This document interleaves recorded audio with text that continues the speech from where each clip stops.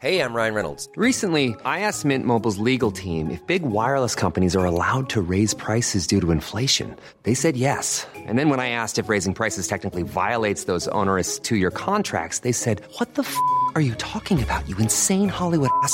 So to recap, we're cutting the price of Mint Unlimited from $30 a month to just $15 a month. Give it a try at mintmobile.com/switch. $45 up front for 3 months plus taxes and fees. Promo rate for new customers for limited time. Unlimited more than 40 gigabytes per month. Slows full terms at mintmobile.com. Hey, thanks for joining us for this episode of Three Squares. I'm Charlie Arnott with the Center for Food Integrity and Look East. I've dedicated my career to keeping food trustworthy. I'm Susan Schwally, president of the food and beverage practice at the MPD Group. I'm fascinated by why people eat and drink what they do. And I'm Kevin Ryan, founder of Malachite Strategy and Research, and I help CPG and food service companies and their teams develop long-term strategy and innovation. And we are the Three Squares, dishing on the food industry.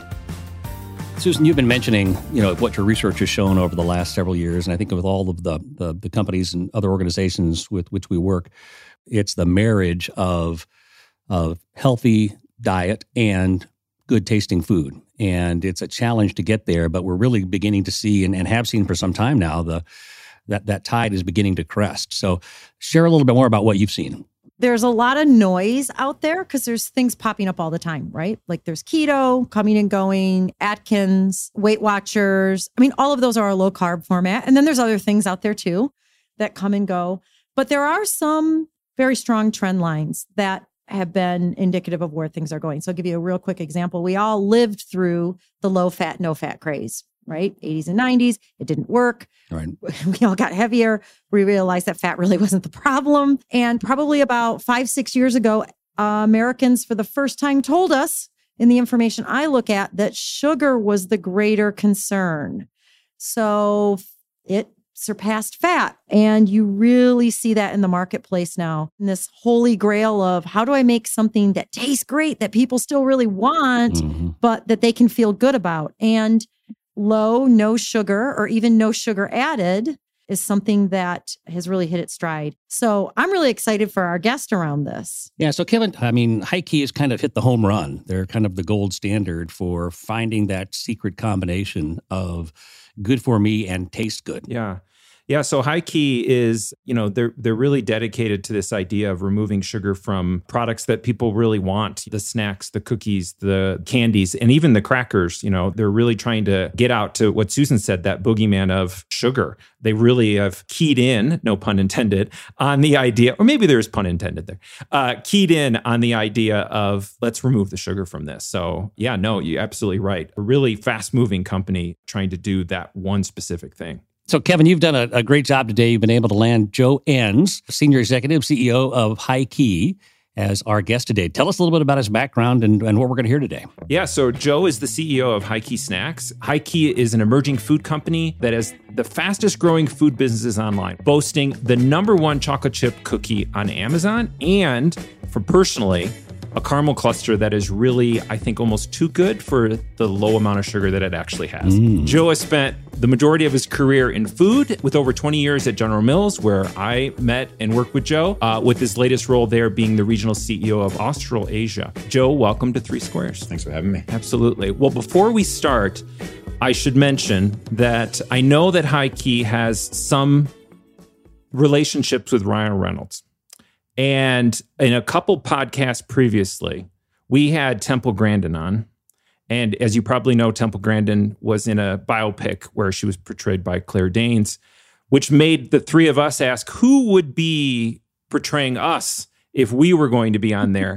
And Charlie, as you could probably guess, he said Ryan Reynolds. I understand. So I don't want you to mistake Charlie for Ryan during this, because I'm sure you probably have met with him. It's easy. He would have to buff up a little bit. I mean, Ryan would have to shape up a little bit to play me. But exactly. Okay. Yeah, and he doesn't wear as many baseball caps as you do, Charlie. Well, there you go. But if you took that off, it would be like we were having a planning session all over again. Perfect. Funny story about Ryan. So naturally, like everybody else, we formed that partnership over COVID, and so all the interactions were always little Zoom boxes on screens. So yeah, interesting time to form new relationships in this era. I'll bet.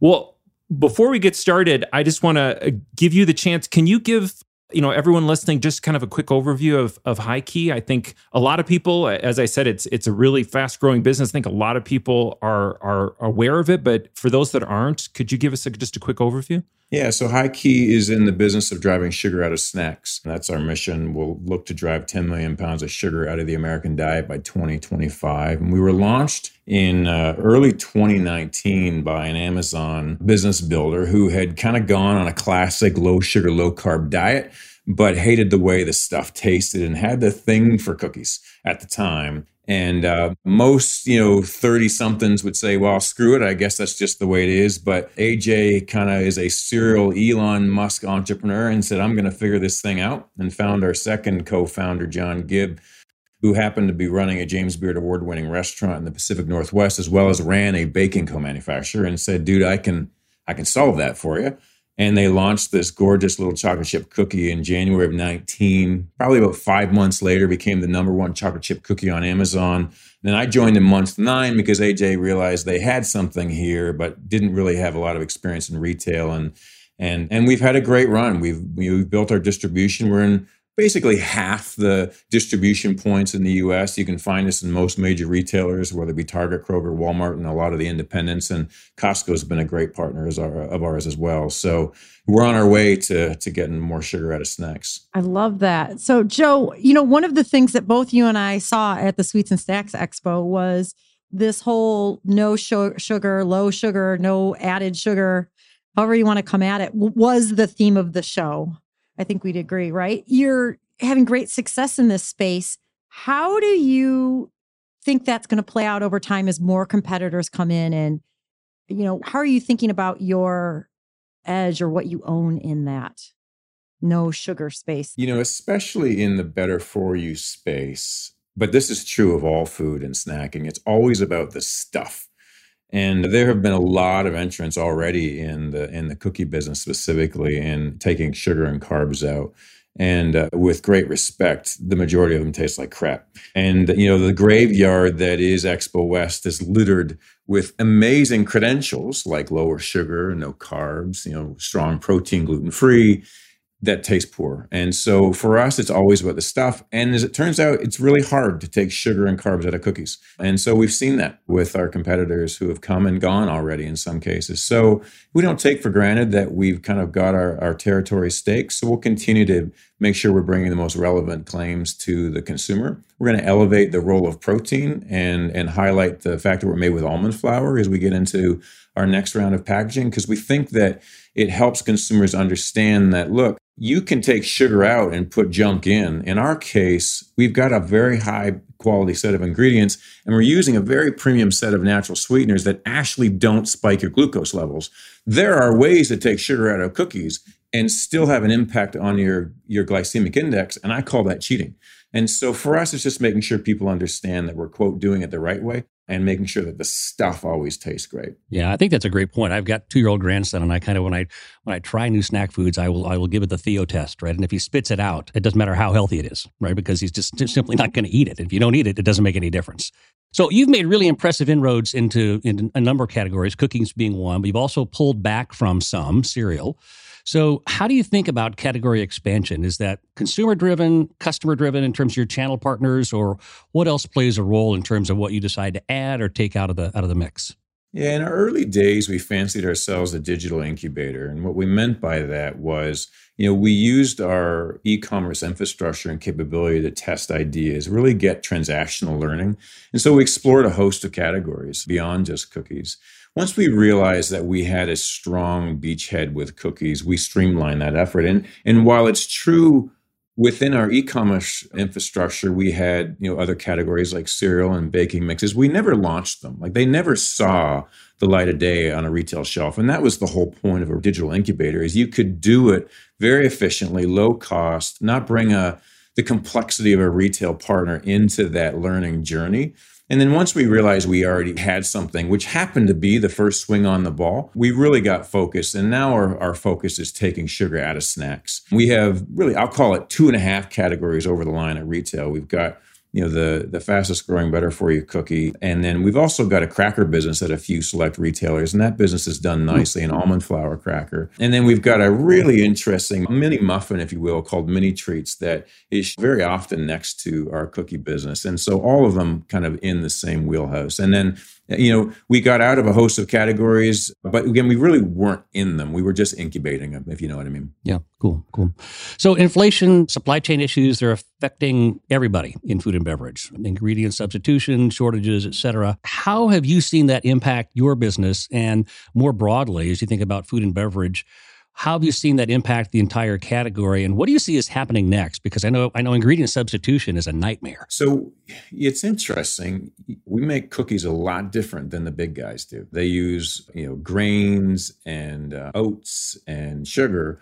And those ingredients, are up 60, 70%. Mm-hmm. And you've seen amazing amounts of pricing put through. Sugar, of course, also up. In our case, almond flour is down in the last couple of years. Our costs of goods are actually pretty, I'll call it stable relative to the broader context of inflation. I think that's probably going to come to an end as retailers realize that they get to control the price point at the end of the day. I don't take for granted that our cost structure is a little insulated right now versus the folks that are buying a lot of grains and sugar. But in this moment in time, we're ironically advantaged by using premium and expensive ingredients. It's interesting because I think it's Kraft Heinz and Mars that have pulled out of Tesco for that very reason. Tesco said enough, right? And so it's going to be fascinating to see how this continues to play out. I'm curious, Joe, you were talking about the digital incubation. I'm curious whether or not you're at all using that as a strategic lever in the sense of, what's going to be the best to actually put in a retail perspective from a cost perspective versus just a consumer pull perspective. It's mostly been employed to validate or invalidate, consumer propositions. We'll tweak a formula and we'll reach out to our community and get their feedback real time. And, in my old life, you'd spend an awful lot of money and take several months to do that. In our case, on Monday, we'll ask ourselves a question, and by Thursday, we'll have the response from a couple hundred consumers. So we usually use our group for validation. When we've tweaked formulas, whether it be to keep COGS down, we'll reach out to them as well. Can you talk a little bit, particularly for some of the smaller companies that we may have listening, talk a little bit about funding? We already touched on Ryan Reynolds earlier, but outside of just not celebrity funding, but in general, any tips insight that you're willing to share with our listeners? Everyone who is going through it knows that it's hard, and everyone who's going through it right now would say it's really hard. The way I explain it to kind of family members is it's no different than our personal finances. When uncertainty creeps in, you're less likely to make a big purchase, you're less likely to invest in a certain area. And I think that's true of bankers and CEOs when they're looking at acquisitions or investments. I think, when the uncertainty of what we're currently facing creeps in, people kind of tighten the strings a little bit. And so, perhaps the only wisdom I'd have, if that's even the right word, is you really want to make sure that you've got a strong advisory group and you build a network around you that can help you in areas that may not be a strength. And, in our case, we were lucky to bootstrap this together with some successful exits previously with our founders. And so when we brought on an institutional investor, almost as an advisor more than anything else, it was mostly because of the value add as much as, quote, the check. And so I would push anybody who's building businesses like this to make sure that they're surrounding themselves and building out an advisory group who has a really deep and rich, not rich financially, but valuable network. And, Ryan Reynolds is an interesting example. You guys brought him up earlier. That came about because of the network and the contacts within our advisory group. So you've really got to build that out and be thoughtful on who you're going to consult and get outside of your area of expertise. Because, for example, I'm a marketer by trade. I'm happy to bring more marketing wisdom to bear, but where I really needed help was in finance and some of the other areas, which is where we built out some of our advisory group. I think it's a great point, Joe. I worked for a startup, and we had 5 banks in our bank group, and one of them was completely unfamiliar with the sector. And when we started to head into some volatility, just panicked. Yeah. And the other 4 banks finally bought that bank out, because it just took so much more time to manage that relationship. It wasn't worth it. And so your point on making sure you've got a good partner, not just in terms of finance, but somebody who can actually understand the business and understand the sector, that's a great insight. Yeah, I mean, the thing that I've really appreciated about, so I worked in Fortune 200 and now we're in this startup and now we're hopefully past the startup phase. You really have to reach out to the universe and get as much input and help as you can. When you work in a big company, they might be a little insular in their mindset, but you've got access to so much different capability and expertise. You've got to build that and access that yourself and do that through a ton of people who are willing to help you. And so it's been a really great asset for us as we built out our advisor group. I could see that network being important then, Joe. Especially in my case, it's great to talk to people who've been there and been around the track a while. And even though the run around the track's a little different, it's there are some common themes and common trends. So, well, my question, and I always ask, people, especially people like yourselves that are in startups or things like that. I know that you're wearing many hats, beyond CEO, like you said, you're doing lots of things. What's the hardest part of the job? Yeah, unlike, again, I'll reference Fortune 200 type businesses, every day is existential. And you can have major swings that have dramatic impact on cash flow.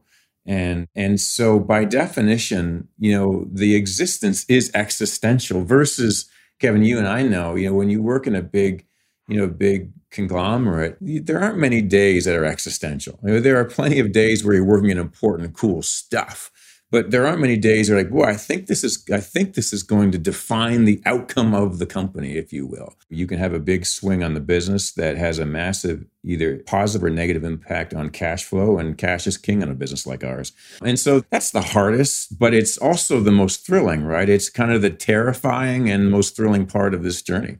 It truly is existential. Are there any particular problems that you're looking at? Like if I could only solve that problem, I feel like I'd unlock growth. I think for us, for lack of a better term, the problem we have is just making sure we place the right bet. We have, the consumer is evolving quickly, especially in the no sugar, low carb space. And just making sure that we can continue to stay relevant and top of mind for that consumer as their needs shift. The underlying trend of sugar kind of coming out of the American diet that's a seismic shift in the plates of the American diet, if you will. So that's not going anywhere. But as marketers, we have to find ways to insert ourselves and be a part of that mindset. We're lucky to have, quote, the right stuff. Now we just got to make it relevant on an ongoing basis. Right. Well, I asked, what's the hardest part? What's the part you enjoy the most? What's the part that, really does get you out of bed in the morning, so to speak? Yeah, I had a moment recently. I was in a public event surrounded by strangers, but talking to a few folks that I knew. And one woman had overheard that I was with High Key.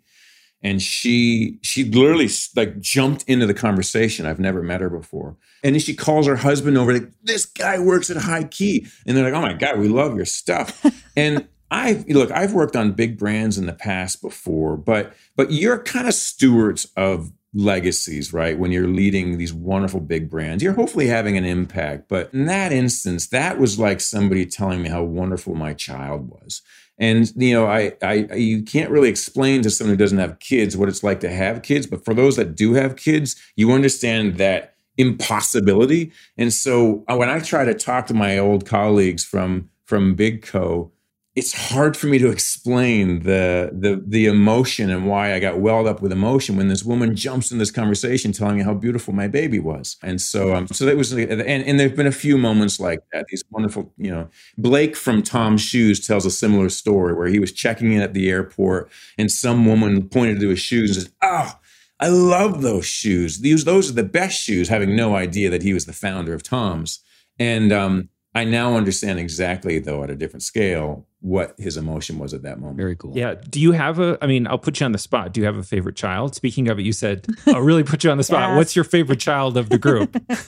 Well, so for the food case, for my two daughters, I love them equally and differently. Right. But the chocolate chip cookie is remarkable, meaning in the true definition of the word, it's worthy of remark. And but then I'm now eating this mini treat business that we've launched because it's the perfect afternoon snack, and my sweet tooth kind of goes away in the afternoon. So, but whenever someone says, "Oh, I haven't tried High Key, what should I try?" I'm like, "Oh, chocolate chip cookie, absolutely. It is worthy of remark. It's the gateway. It's the gateway. Yeah. And strategically we treated it as such. We had many retailers. In fact, when we were incubating different categories, we had all kinds of retailers ask us, hey, we'd like to bring that category. And we're like, no.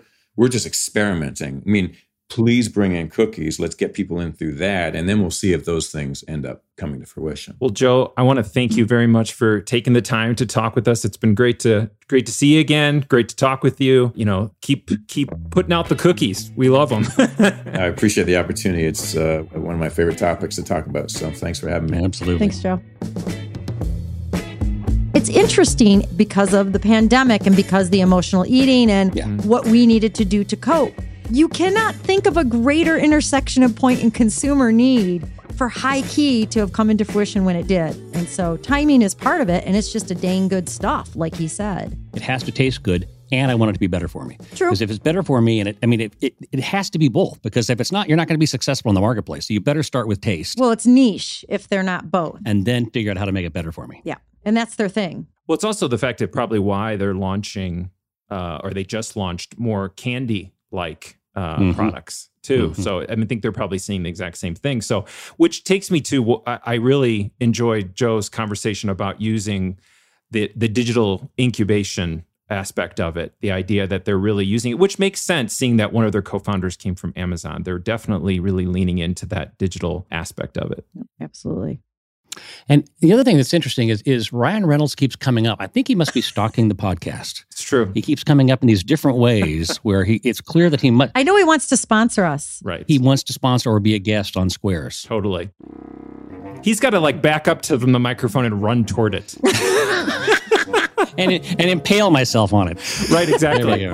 There we go. That's the only way we can make this work. On today's What the Food, Kevin will talk to us about something interesting that no one else knows about. Kevin?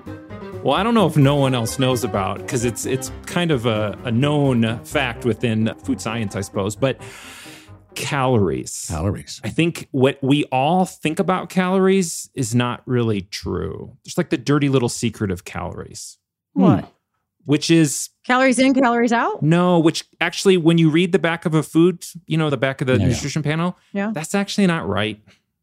No way. It's not? Yeah, no, it's not. I mean, here's the thing. Calories are a very shotgun approach to measuring. So calories were invented over 100 years ago. The idea of calories was invented over 100 years ago. And basically what it is how much energy is in the food, right? And to find it, what they do is they take that food. It's almost hilarious how they do it, because they still do it and they burn it. You burn it in this thing called a bomb calorimeter, and it shows how much it raises the temperature of the water around it, and it's very technical and all that kind of stuff. But all you really have to know is they burn it and they figure out how much energy is in it. The problem is that your body is not a bomb calorimeter. It is not burning the food like that.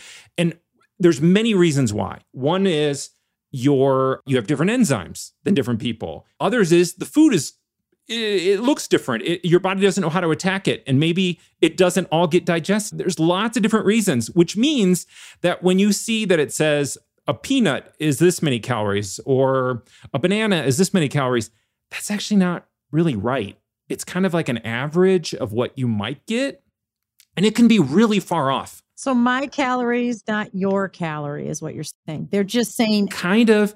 Now, are there red calories and blue calories? Is that how we're segmenting now? There aren't red calories and blue calories. Okay. No, there's not. Let me give you an example of how interesting this is, or at least and I'll have to warn everybody to put down any food. If you're eating around this time, please stop the recording, stop this, and you can come back later because it gets a little gross. Ooh. So, early part of the 19th century, there was this physician named William Beaumont who was actually in your neck of the woods. Yes, the stomach thing, right? The stomach thing, yeah. So there was a shooting. The stomach thing. So it was at Mackinac Island. Mackinac. I remember when I was Mackinac. a kid. No, it's spelled Mackinac, Kevin. It's Mackinac. I always thought it was I remember Dr. Mackinac. Beaumont. They had him up in the fort. The thing, I won't tell the story, but they had it. I was a 10-year-old. Tell it. This soldier you guys, is a thing from my childhood. This soldier got shot in the side with a cannonball, right? And it left a hole. Shotgun. Yes. Okay, shotgun. And it left a hole to the exterior. Dr. Beaumont was lowering pieces of meat on a string Exactly. into his Yes. stomach, and that's where we figured out digestion, right? We figured out digestion, but they also figured out that food wasn't always completely digested. Ew.